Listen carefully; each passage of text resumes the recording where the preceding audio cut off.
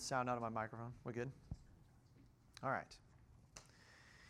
Well, thank you so much for having me this morning. It's an honor and a privilege, obviously, to get to share with you the Word of God.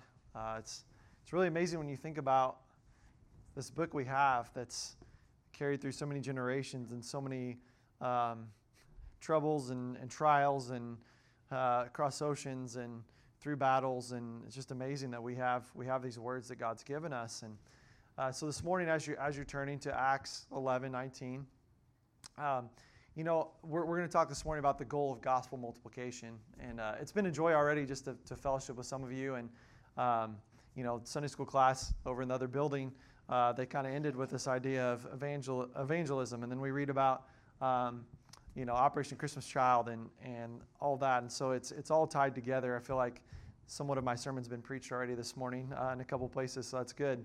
Some people have this understanding that throughout the Old Testament, God's really focused on the Jews. It's really about the Hebrews. It's really about the offspring of Abraham, these specific people. And then, we come to the book of Acts in the New Testament. That's when we really see the focus turn to the Gentiles. That's when God seems to open the avenues for the Gentiles. But that's just simply not the testimony of Scripture.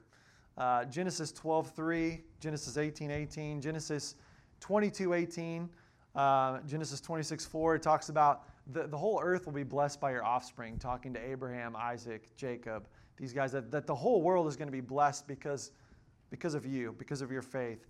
Exodus 9:16, God tells Pharaoh through Moses, "But I have raised you up for this very purpose, that I might show you my power and that my name might be proclaimed in all the earth." Joshua 4:24, it says he did this so that all the people on earth might know that the hand of the Lord is powerful, all the people of the earth. 1 Kings 8:60, so that all the people of the earth may know that the Lord is God and there is no other. I could go on. Psalm 22:27, all the ends of the earth will remember and turn to the Lord, and all the families of the nations will bow down before him. Psalm 82:8, rise up, O God, judge the earth, for all the nations are your inheritance. All the nations, not just one, all the nations.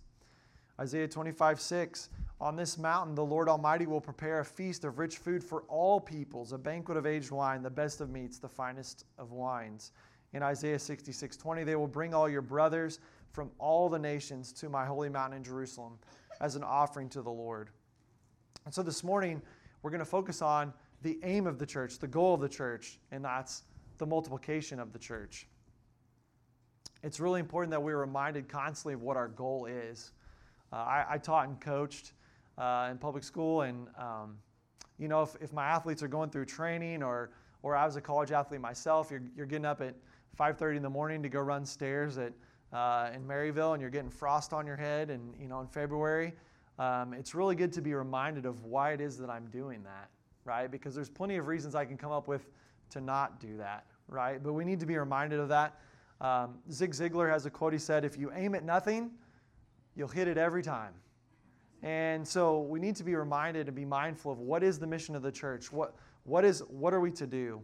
And so as we turn to Acts here, I'll give you a little context. We'll read the passage together and pray. But as we've walked through Acts, of course, Acts is basically the continuation of the Gospel of Luke. It's written by Luke.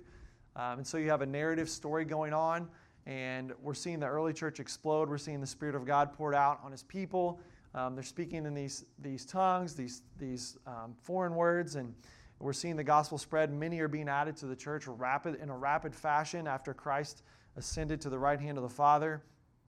And we come to Acts 10, and Peter gets this vision, and it's really vivid, and there's the sheet, and it's talking about all these animals and clean and unclean, and God rebukes him and says, don't call common or uncommon or whatever it is.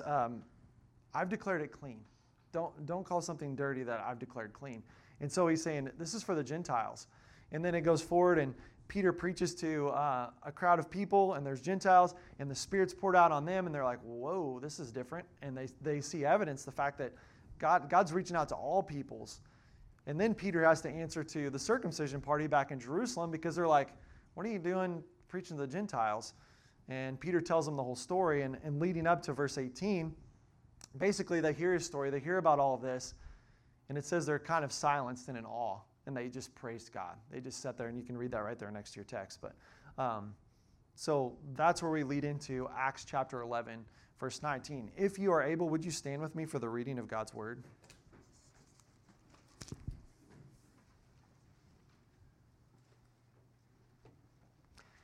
Acts chapter 11, verses 19 through 26, the word of the Lord.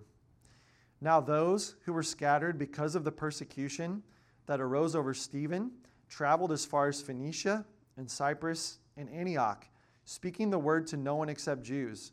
But there were some of them, men of Cyprus and Cyrene, who on coming to Antioch spoke to the Hellenists also, preaching the Lord Jesus. And the hand of the Lord was with them.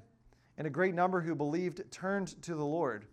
The report of this came to the ears of the church in Jerusalem, and they sent Barnabas to Antioch. When he came and saw the grace of God, he was glad, and he exhorted them all to remain faithful to the Lord with steadfast purpose, for he was a good man, full of the Holy Spirit and of faith. And a great many people were added to the Lord. So Barnabas went to Tarsus to look for Saul, and when he had found him, he brought him to Antioch. For a whole year they met with the church and taught a great many people. And in Antioch the disciples were first called Christians. Let us pray. Father in heaven, thank you for this morning. We just thank you for the ability to gather together freely. We thank you, Lord, that it's your choice and your plan, Lord, that the fellowship of the saints would occur, Lord, that we would be saved into a body, Lord, that we could rely on each other, Lord, that you've given separate gifts and individual abilities here. And Lord, we just pray that you would just bless your word. God, that you would give us ears to hear, that we would absorb what you have for us, Lord, that we would be changed. Lord, that as we read the words that you inspired through Luke's writing, Lord, that we would be altered in our approach, Lord, and as we leave, Lord, that we would carry out your plan for us and your calling toward us. Lord, just be merciful to us. Thank you for Jesus. In his name we pray. Amen. You may be seated. So as we walk through the text, three kind of touch points or guideposts as we go. Verse 19, as we get into this, is really the context for multiplication. And so here, of course, we see a narrative. Luke's just telling us what happened, right? Luke's a doctor. He's a physician. We learn that. He's a very learned man. One of the most reliable. Archaeologists look through the book of Acts and Luke to find where biblical sites were and to affirm history. That's where they go. He's just a predominant figure just for historians in general, even outside the church. But we see the context for multiplication. So again, we're left with Peter explains to the circumcision party, and they're like, whoa, this is crazy. And then we get to verse 19, and we see the context for multiplication. And so the reason, basically we have a dispersion, right? And it mentions that they were dispersed. They were sent out because of Stephen. What happened to Stephen? So we should probably take a second to talk about that, right? And so if you haven't had the privilege of reading it, going back to Acts chapter 6, we meet Stephen. Stephen is appointed to serve the widows, to serve the Hellenist widows, that make sure that food distribution, that they're being taken care of. So he's not a pastor, he's not an elder, but he's full of the Spirit, and he's called to testify, basically. And we read throughout Acts 7, one of the greatest sermons in the Bible, I think, just by a lay deacon here who just lays it out in front of the circumcision party, and basically, by the boldness of the Spirit, says, you guys crucified the Messiah. And he lays them out. And their response, instead of repentance, was a hardening, and they take Stephen out. If you remember, they stone Stephen. Stephen has a vision of heaven. He sees Christ standing at the right hand of the Father. Normally we see him seated. This is one time in Scripture we see Christ standing at the right hand of the Father. Stephen cries out, Father, forgive them, for they know not what they do. And so Stephen was stoned. And from henceforth, all of a sudden, Christianity became a major problem to the Jews. And so these people were basically forced to disperse, right? We love our pockets of people. We love our groups, our cliques. And they were basically forced to flee to wherever they could. And so it talks about Phoenicia and Cyprus and Antioch. And Cyprus and Antioch are some 300 miles away from Jerusalem. So this was not a short trip, right? They're not going to get in their car or their plane to get there, or helicopter. And so Stephen had bore witness to the truth of the Messiah being crucified and stoned. And as what it says here in verse 19 is as they went, as these disciples got dispersed, what did they do?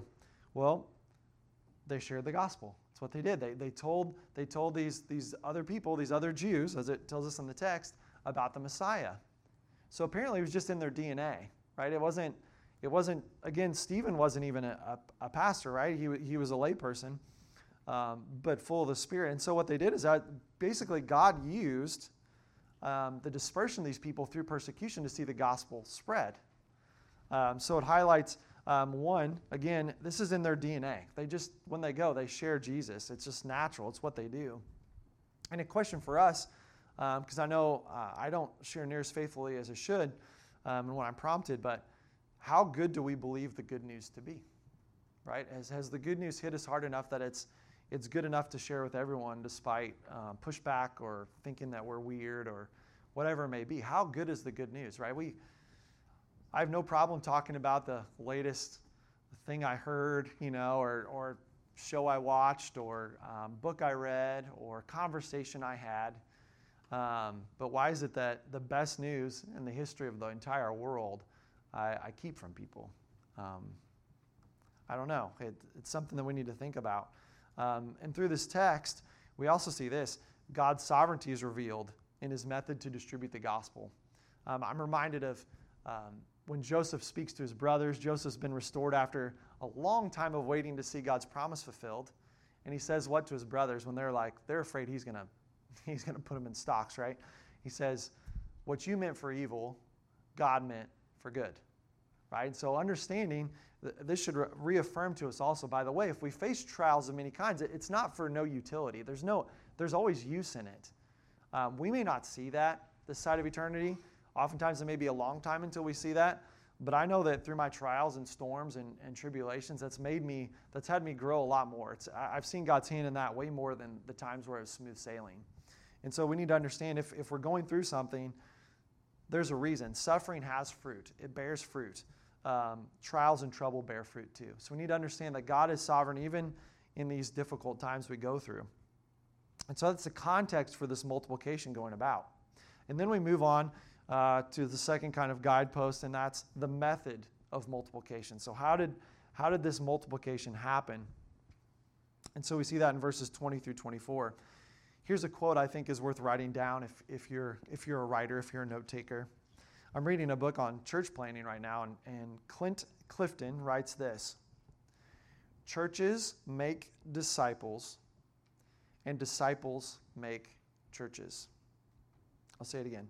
Churches make disciples, and disciples make churches. It sounds kind of like a chicken and the egg thing, doesn't it? But we're going to see it illustrated here, particularly in verses 21 through 24, 20 through 24. And so the first component of this is just evangelization, right?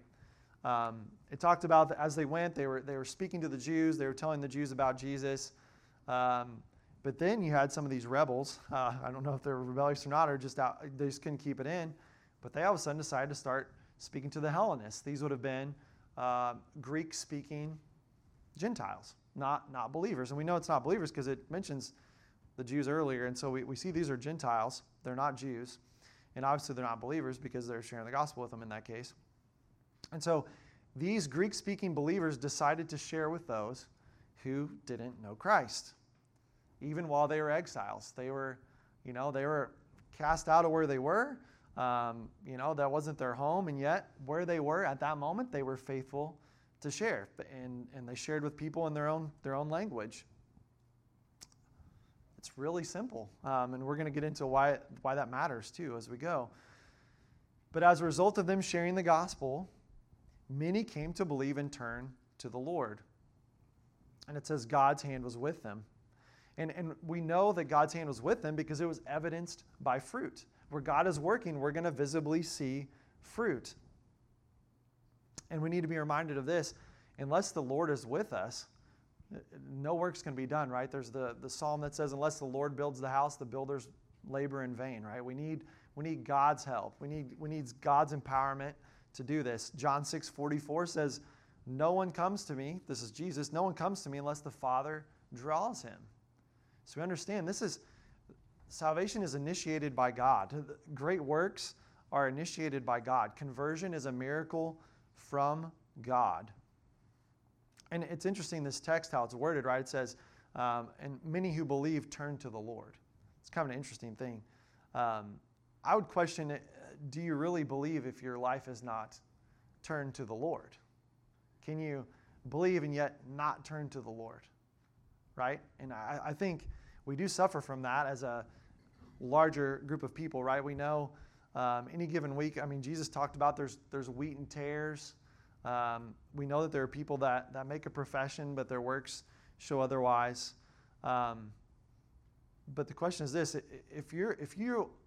I would say this: you're not really believing if your life hasn't come to that place where you've turned to the Lord. And the fancy word, right? Maybe you've heard before. We heard it in a prayer already. It's repentance, right? It means to change your mind. It means to turn directions. It means to quit pursuing what I want and instead pursue Christ and whatever He has for me. Like it's a 180. You see that the biblical witnesses. There's no one that goes, yeah, that's great, I believe that, and then they just keep going on as they're going.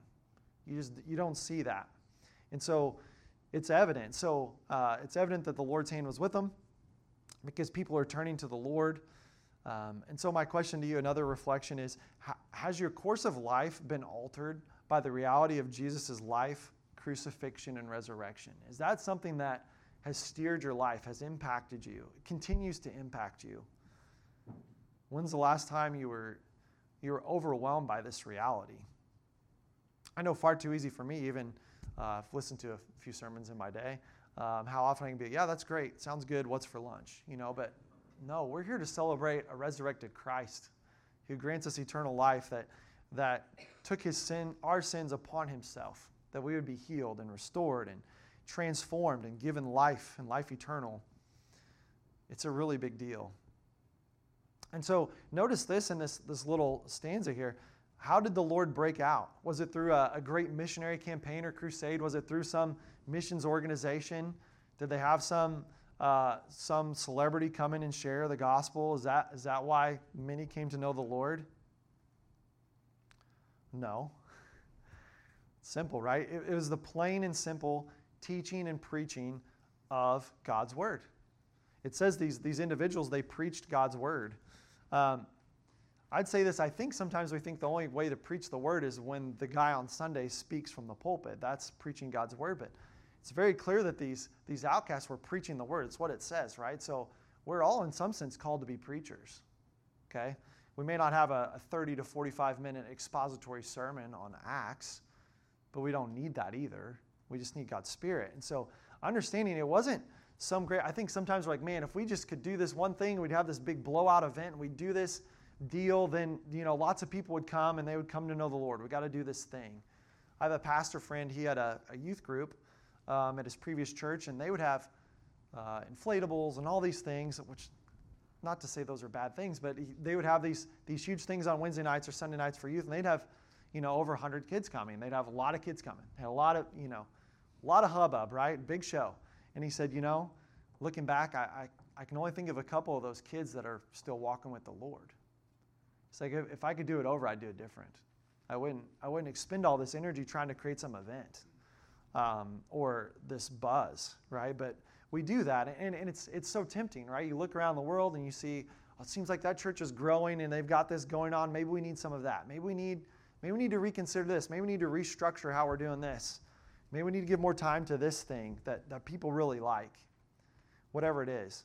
But Martin Lloyd-Jones famously said, the church is built on the sharing of the gospel. How is the church built? It's shared by the proclamation of the gospel. That's how the church is built. And it goes back to the quote I said earlier, right? Churches make disciples and disciples make churches. There's this never-ending cycle that goes on. It's just like a lot of things, it's incredibly simple, but it's also incredibly difficult.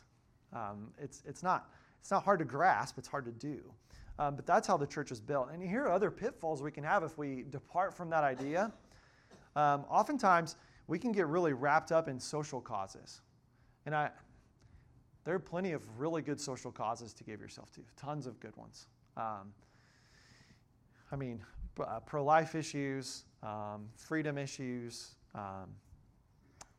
lots of social moral issues we could talk about and spend lots of time talking about, and I'd love to talk about. A lot of times we spend all of our energy trying to legislate morality without the power of the Spirit, without someone having the Holy Spirit inside of them. It's like trying to tell someone to be good without the Spirit. Well, they can't. That's what the Bible tells us. They can't do that. They need God's power. And so what we do is we champion this cause, and we basically circumvent or remove the biggest problem that every individual on earth has. What's the problem? Well, ultimately their problem is that God is holy and good. That's their biggest problem. Because we are not. We are sinners, right? Simple Christianity 101. But we're not good. Our biggest problem is that God is perfect and holy, and He doesn't dwell with unrighteousness and wickedness. He doesn't take part in that. And so here we are stuck as sinners. And if we remove the preaching of the gospel, if we go around, we take the long, more comfortable, quiet way around, we're not going to see our society change.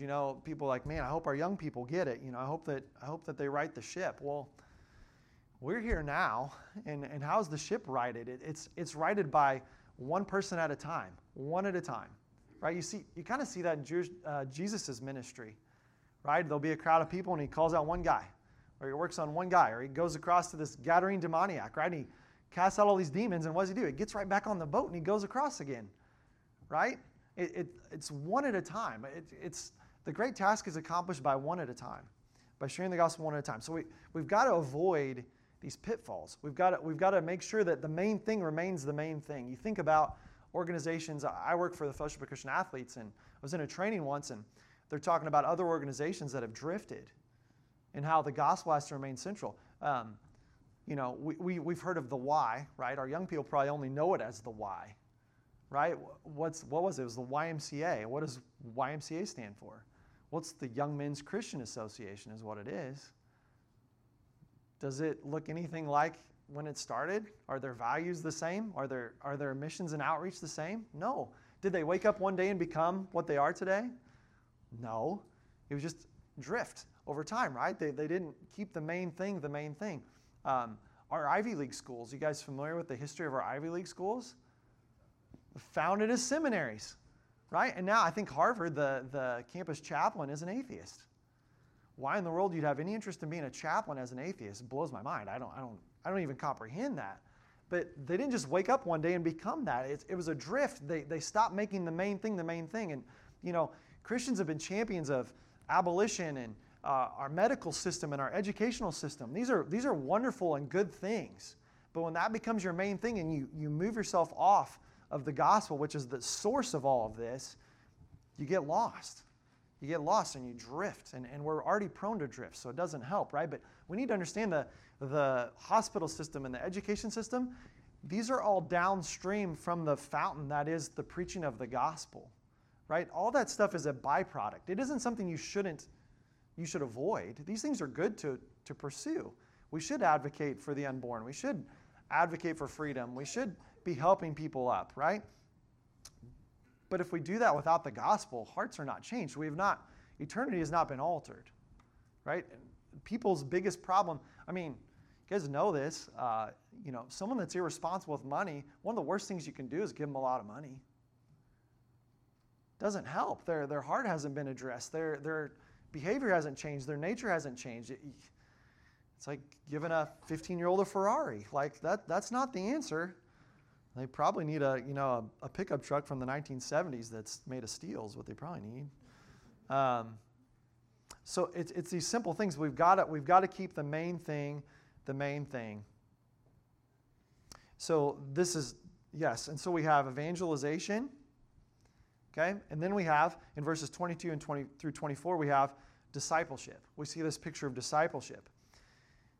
What's interesting, it says the report of this came to the Jerusalem church. And I just told you, Jerusalem was some 300 miles away. What was their main modes of transportation at that time? Walking, chariot, I guess, if you're fancy. Maybe horseback, I don't know. If you traveled 20 miles in a day, walked 20 miles in a day, that'd be a good day. You could eat whatever you wanted on that situation too. That'd take you 15 days to get there. right? What's interesting is the reports were being sent out and people were carrying these, right? We know that from Paul's letters too, right? He sent them with people, but they were in connection with other fellowships, right? They spent time, they were catching up on what else was going on, right? And I don't know, I'm assuming you guys are a part of an association, but you've got brother and sister churches, and we should be about knowing what's going on there and how can we help them and how can we partner with them, and we make our needs known to each other. Because Jerusalem hears about this, and they're like, wow, that's something, right? This sister church, apparently they had fellowship with this other church. What did they do? Well, they sent Barnabas. They sent a delegation. They sent one of their very best. You know, we read about Barnabas starting in Acts 4, right? And Barnabas welcomes in Paul. We see this. Barnabas is a staple in these missionary journeys. So they send one of their very best off 300 miles away from their fellowship to go see if the work of God is valid and actually happening in Antioch. It's amazing. And something to just be, I guess, to be mindful of. Discipleship is always from one who is more mature to someone that's less mature. I think if I could go back in my Christian life, especially starting in college, I would have went to my pastor, and one of the first things I would have done is like, will you point out to me someone that's like 35 years old and has started a family and can just line me out, because I know by default I'm a little bit of a knucklehead and I'm immature. And I could use someone not my age to affirm that and kind of help steer and guide me. So today, as a 37-year-old with 6 children, I have a mentor.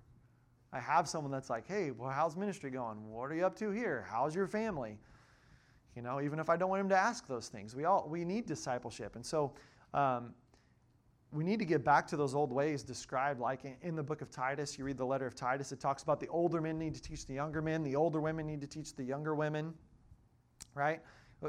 And by the way, so we all should be discipling. The reality is this: we all are discipling, though.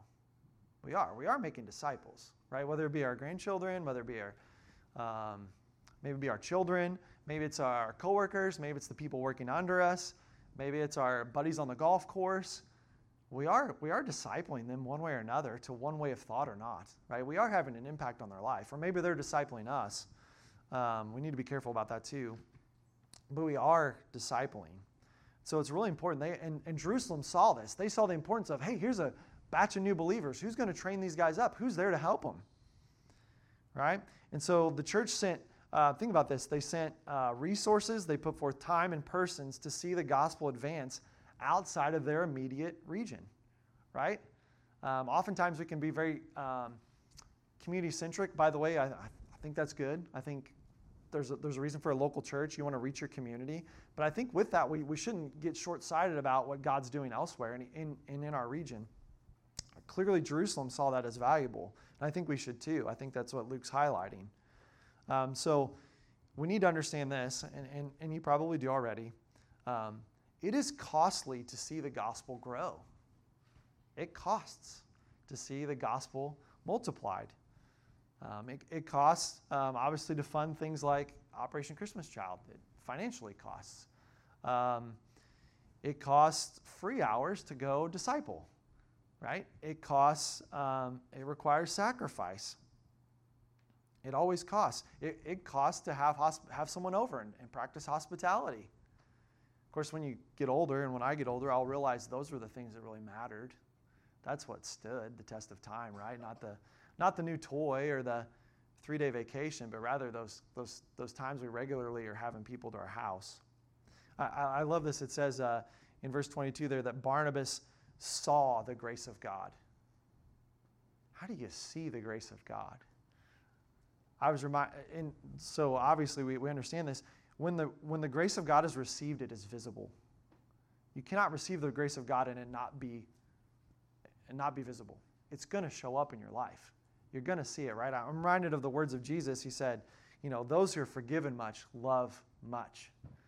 And when we recognize how much we've been forgiven, that's going to alter us, right? We're not going to turn around and not be gracious to someone else. And of course, part of the reason we're here this morning is to be reminded of that fact, right? To be tenderized again by the word of God, that we would go out and be merciful toward other people and compassionate and patient.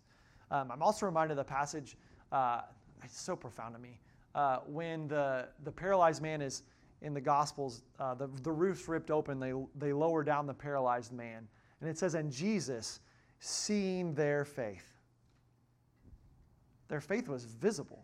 That's interesting, right? Because we kind of think of it as this internal thought, trust, process thing, but it's evident. Our faith is expressed outwardly. The grace of God is evident to the people it has touched. And so it's really important. Again, I ask you, has the grace of God affected you in such a way that you live differently? That there is fruit in your life, that you are being conformed to the image of Christ, because that's God's will for you in Jesus. And then Barnabas, he's in awe. He sees the grace of God. And then it says he taught them and encouraged them to stay faithful, to stay trusting with steadfast purpose. So we see this purpose again. We're talking about what is the purpose of the church. And we see right here, he says to remain steadfast, to be trusting or faithful. Keep trusting. Remember your purpose. Remember your mission. And so this message this morning, that's really about what it is. Remember your mission. I think we struggle to keep marching forward. It highlights our purpose. We've got to be reminded of our purpose at all times. Where are we going? What is our target? Just like periodically my wife and I will have budget meetings. Hey, where are we headed here? How are things financially? What are we working toward? You know what? If I have a goal, if I know where I'm going, I'm probably not going to waste money here, there, and everywhere if I have something better, right? And so as a church, if we recognize we're pushing toward multiplication, okay, we don't have time for that. We can't allocate for that. We've got to stay focused here. This is what we're about. And then in verse 24, it tells us that the Lord seemingly brought about a harvest through Barnabas as well. So Barnabas shared, more people came to the Lord. And so you're seeing multiplication of disciples through even Barnabas. I love this note. Man, may it be said of all of us, right, that Barnabas was a good man. It's kind of an interesting thing, right? We learned pretty early on, if you go through the Roman road, that all have sinned and fallen short of the glory of God. But the text says that Barnabas was a good man. Well, how are we good then? Well, he's been transformed by Jesus, right? He'd been transformed. We can't be good on our own. If you're not getting the gospel presentation here yet, we can't be good on our own. Barnabas had been transformed, and it said he was full of faith and full of the Spirit. We read in Galatians, right? Walk in the Spirit, you will not gratify the desires of the flesh. You walk in the flesh, the end is death, right? Which one do you feed? The two wolves, right? Which one do you feed? You feed the Spirit, you're going to feed the flesh. So, and there is this concept biblically in the New Testament, this idea of being filled with the Spirit and being refilled, right? Paul says to fan into flame the gift that's been given to you, Timothy, by the laying on of hands. We are to continue to draw from the well, right? We are to be full of the Spirit. And I hope your testimony would be, yeah, I've had those experiences. Maybe it's been a while, or maybe it was this week, but that we'd be full of the Spirit. So Barnabas was empowered by the Holy Spirit. You can have all the learning, you can know the text, you can know the Greek language, but if you don't have the Spirit behind you, it's of no profit. It's not going to matter. And he was full of faith. He trusted God. He took God at his word. And why do you think Barnabas was so strong in faith? Do you think it just downloaded into him? I think he got to see God's hand a lot, right? He walked with Paul. He got to see all kinds of crazy things happen, right? But in evangelization, some are like, I just don't know if God's going to come through here. Well, why don't you try him? Why don't you be faithful to share the message and have a story to tell? My kids, learning to swim, right? When they're little, you try to get them to jump off the edge and you'll catch them, right? And that's a big threshold for, especially if you kind of raise them up to be cautious. They're like, I got you, but they don't know you're going to catch them until they jump out there, right? And God is so honored when we faithfully do those things. When we step out being led by His Spirit, we're not going to stupidly do something that He hasn't called us to do, okay? I mean, Satan tried to get Jesus to do that, right? Hey, jump off of this thing. The angels will catch you. No, you don't put the Lord to the test. But he had faith because he had exercised it, right? He'd put it into practice. That's what he needed to do, and that's what we need to do. He took God at His word because he knew God's word was good. He had tasted and seen the goodness of God, right? And so when you know Jesus, guess what? When you know Jesus and you love Jesus and you're full of the Spirit, you don't have to drum up a sales pitch to evangelize somebody. It's gonna flow out of you. You're gonna say, just come and see. Come and see. The disciple Andrew, interesting character, right? We don't read a ton about Andrew in the Gospels. really the chief thing that we know about Andrew really was this. He brought Peter to Jesus. That's what we know about Andrew. It's really mostly what we know is he brought someone else to Jesus. That someone else, by the way, kind of had a slight impact on our faith and history. That's what Andrew did, right? So maybe you're not a Peter, maybe you're an Andrew, I don't know. But Andrew brought Peter to Jesus. And it says they were added to the Lord. The phrase added to the Lord, I just think that's fascinating. That would take a lot of time to spend to just sermons. And sisters, we're part of his family. We're friends with Jesus. What a great heavenly reality that when we come to faith in Christ, we're not just someone he tolerates. We're not extended black sheep, but instead we are added to him. We are in his number. Right? Galatians says that all that have been baptized into him have put on Christ. We're clothed with him. Again, that's a lot to think about. And then as we get to verses 25 and 26, we see the necessity of maturity. So Barnabas is there. He's preached. He's shared. He's seen more people come to the Lord. And what does he do? Well, it appears here he seeks out backup. He goes, he's like, man, I'm going to go grab Paul. I'm going to go wander over to Tarsus and find Paul. So Barnabas knew, by the way, here's the point. Barnabas knew that receiving the gospel was paramount. But he also knew that there's much more to it. It wasn't just that. That wasn't where you stopped. So he urgently sought out Paul. He actually left an active ministry to go bring someone else along with him to train these people up. And so Saul came to Antioch. It says they stayed a whole year. A whole year. So I would ask you this, if it was only about converting people and the gospel being received, why do you think they needed to be there a whole year? Why did Paul have to come? Right? I think we get caught up in, our denomination can get caught up in numbers. What's the attendance? How many people made decisions this week? What's your membership? What are you running on a Sunday morning? We're so worried about converts, how many converts we're making. But last time I checked in the Great Commission, it didn't say go and make converts. It said go and make disciples. Go and make disciples. And what was the call? He said, all authority has been given to me. Go and make disciples, baptizing them. And then what? Teaching them to obey everything I've commanded you to do. What was one of the things he just commanded us to do? Make disciples. Yes, that's a part of it. A disciple, when they're obeying Christ, is going to make disciples or be in that process somewhere. Whether they're a sender, whether they're a goer, whether they're someone that prays for those things. But it's clear that some churches and some believers have never really progressed past the milk, right? The very simple things, the very low-level, low-shelf things. Not that we should ever depart from them, but we should build on that and go forward, right? There's a passage in Scripture where people are being indicted because they're still on milk and they should be on solid food. You guys should be able to be teachers by now, but you're still students, you're still infants. So I think we need, as a body, if we're in Christ as disciples, we need to hunger for the deeper things. We need to understand the greater depths of God's love, his mercy, his characteristics, what he's done for us, what he calls us to. Our lives should be just a continual dying off of ourselves and replacing it with what Christ has for us. And by the way, if you lack maturity, Ephesians talks about if you remain immature like children, you're going to be tossed to and fro by winds of doctrine.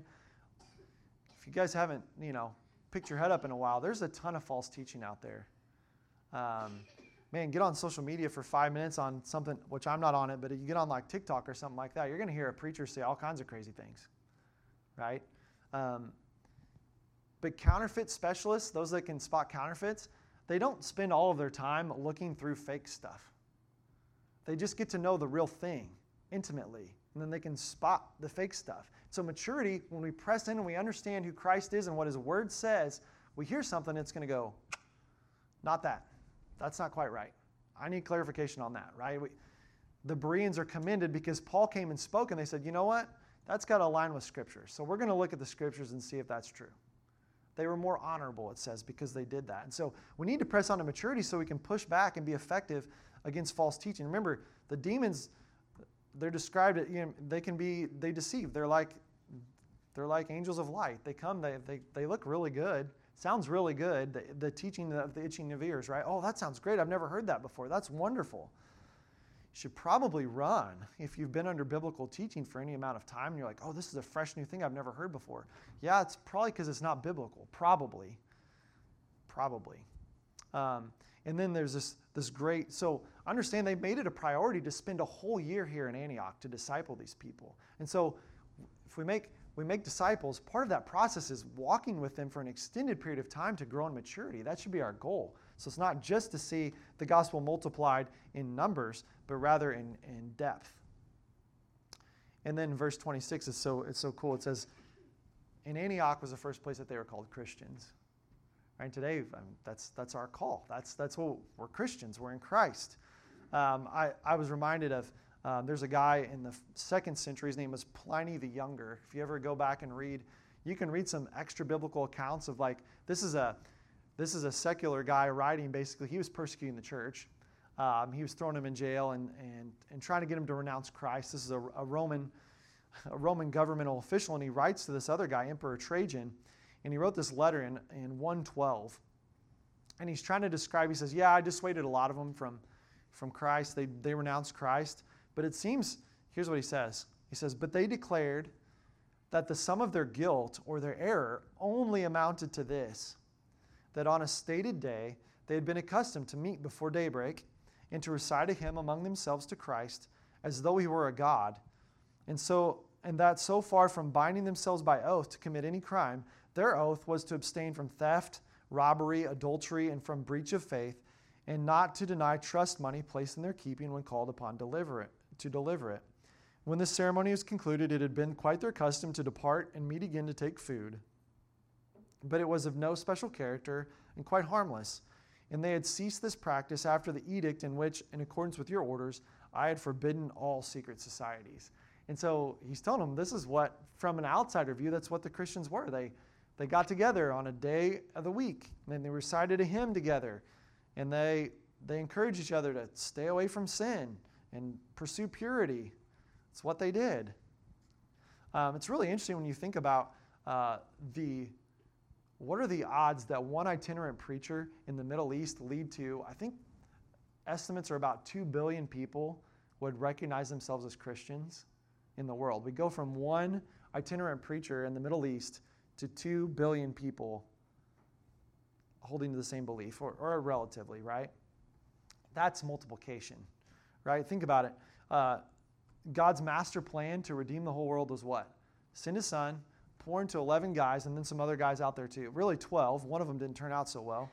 And then we're going to see the world completely transformed. So the secular historian estimates that by the year 150 or so, there's 30,000 to 40,000 Christians. By year 250, 600 to 700,000 Christians. By year 300, 2.5 to 3.5 million Christians. And then by year 400, 25 to 35 million. Now, in the 300s was when Constantine came about and Christianity became the religion of the state. And so that made it a lot more freely transmissible.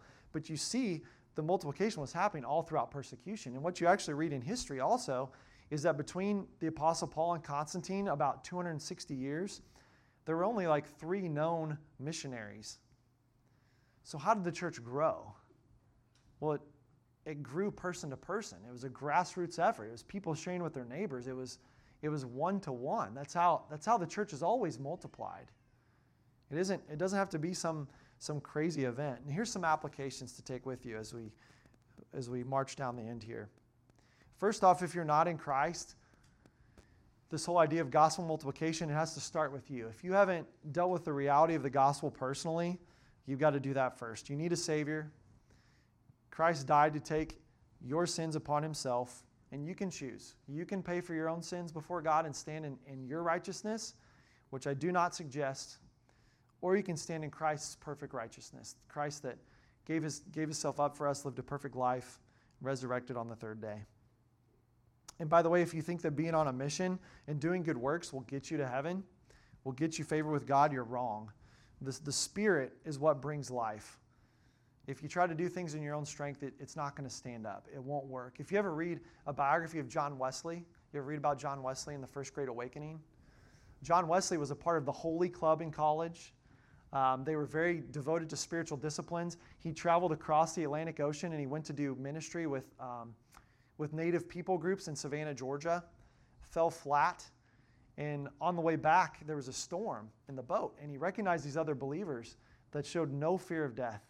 He's like, they have something I don't. He understood that. And so he said he was in a meeting once, and they were reading, it was an introduction to the book of Romans written by Martin Luther. And he said they were reading about justification, being made right with God through faith. And he said, my heart was strangely warmed. And I'd been assured that I did believe and that my sins had been paid for. And then the rest of his ministry was never the same. The Spirit of God, he had a conversion experience. Christ had met him, and he'd understood who he was in Christ. And as a result, he rode, they estimate, like maybe 250,000 miles on horseback preaching the gospel. He'd preached to 10,000, 20,000 people at a time, sometimes in open air with George Whitefield. He'd get kicked out of the church. The churches didn't want to have him because he was too firebrand, so he'd just go preach open air to the lay people. If you read about the First Great Awakening, it was a large percentage of the colonies were converted at that time. It was a great season of revival, but it started with his heart being changed. And if you're in Christ, understand this, our goal is not to maintain the status quo. You know, we really like our group, and you know, you see the world and can look like the sky's falling at times. We're like, you know what, we just need to huddle up. We'll just strengthen up our walls. We'll just guard the walls. We'll scream when someone gets close to the walls. No. Who are we serving? Christ gave the church the keys to the kingdom. And he says, before the Great Commission, I just mentioned it, all authority has been given to me. He says, therefore go. As a result of me having all the authority, go. Keep going. Go. Who do we serve? We're tempted to play defense, but instead we're actually called to be on the offense. And if you're struggling with that, we need to be reignited in our love for God and the reality of salvation through Christ and the life he brings. And how do you do that? Do you flip a switch? Man, if you're not there, I would say beg God through your prayer life to empower you with his Spirit and plead to God for souls to be won. Start there, right? Jesus told the disciples, he said, hey, the harvest is plentiful, but the workers are few. And he tells the disciples, go and pray that God would send out workers into the harvest. Who did God send after that? Them. Plead to God that he would stir your heart for that mission. As a church, yes, we've been given the keys to the kingdom. By the way, this isn't just for pastors and ministry workers. You know, there's this idea, I've preached at a couple places where they're looking to hire a pastor, and I think there could be this idea of when we finally hire a pastor, then I won't have to serve so much, right? Then I won't have to do so much outreach. Then I won't have to teach Sunday school because we'll have a guy. We hired a guy to do that, or some church gets a youth minister and all the parents are like, okay, good, that guy will disciple our kids. No, the role of the pastor and the church leader, Ephesians 4 says, to equip the saints for the work of the ministry. That's for you guys to do. The pastor doesn't know your buddy or your coworker like you do. You're the missionary for that place. And then a reminder, we aren't just to make disciples, but also to teach them to obey everything Jesus has commanded, which, by the way, part of that is making disciples. Another practical application, we need not rely on events and entertainment to win the lost. We don't need to hire some famous guy to come in hoping that the whole community will be converted because we got a celebrity to show up. How did the church grow? By the simple and faithful proclamation of the gospel to our neighbors and prayers and giving toward efforts elsewhere also. We must also keep the gospel as proclamation as our central mission to allow the other efforts to flow from that reality. We don't need to change methods, guys. We just need to be radically devoted to what we're called to already. Be radically committed to what Christ has already told us to do. We don't need to invent something else. I'm reminded, I love FCA in the sense of it's a Zacchaeus ministry. I get to go to ball games and locker rooms and ball fields. I get to take the gospel to them, right? I get to take Bibles into the school building. It's really neat. We don't have to wait for them to come in the church to be evangelized. Instead, we go to them. That's what you're supposed to do. If you guys study the underground church in China, right, they'll huddle up daily. And FCA, by the way, we call it a huddle, right? What do you do in a huddle? You call the play. What's the play? The gospel. And then you break huddle to do what? To go run the play. Right? And those Chinese Christians understand that. This is their livelihood. They get together in the morning and they pray for hours. And they sing songs like, let us be faithful unto death like the apostles. That's their hymn. And then they break huddle to go do it, knowing that some of them are probably not going to be back the next day. Right? Some of them are going to be in jail or gone. So we need to be a Zacchaeus ministry. The ministry must reach outside of this building. And then the last kind of practical application, we need to be focused on fellowship with other believing churches and aiding them in the work of seeing the lost reached and churches planted. So just in general, having this mindset of being a sending church, whatever that looks like, praying about what does it mean to be a sending church? Let us be a church that multiplies and sins. And if you're at all like convicted by this or challenged by this, I would commend you to Ephesians 6, 19 and 20. Here's what Paul says at the end of this letter as a prayer request. Here's Paul's prayer request in Ephesians 6, 19 and 20. Pray also for me that whenever I speak, my words may be given me so that I will fearlessly make known the mystery of the gospel, for which I am an ambassador in chains. Pray that I might declare it fearlessly as I should. What is Paul's prayer request for himself? That he would properly share the gospel and he would do it fearlessly. This is the Apostle Paul. I think if he asked for that, we can ask for that too, right? And pray for your brothers and sisters that they would do the same. And I'll remind you of this, Ephesians 3, 20 and 21, and I'll pray and we'll have our time of response. Now to him who is able to do far more abundantly than all that we ask or think, according to the power at work within us, to him be glory in the church and in Christ Jesus throughout all generations, forever and ever. Amen. Let's pray. Lord, just thank you for this word. Thank you for, God, I'm just thankful for grace. I'm just so thankful for forgiveness. I'm thankful that you have made life known to us, the way of life, Lord, that you've set us free, that we stand in your righteousness. Lord, if we are in Christ. Lord, I pray that you would just burden my brothers and sisters in a way, God, just break their hearts for those that don't know you. Give them a greater love for people, not a fear so much as a love for other people. Father, help us all to be those that look to multiply, to be senders, to be goers. Lord, help us to reach out. Lord, burden us with specific people even right now, Lord, that we know that we need to share with faithfully, regardless of the cost. Lord, we know it costs to carry the gospel. Lord, I just pray during this time of reflection, Lord, that you would move and work. And Lord, I pray that if there's anyone here that doesn't know you, that they would seek out people here, Lord, that they would commit their lives to you. Lord, just thank you for your grace and your goodness. In Jesus' name, amen. Amen. Let's spend a couple minutes in personal reflection and response prayer, and then we'll stand and worship together.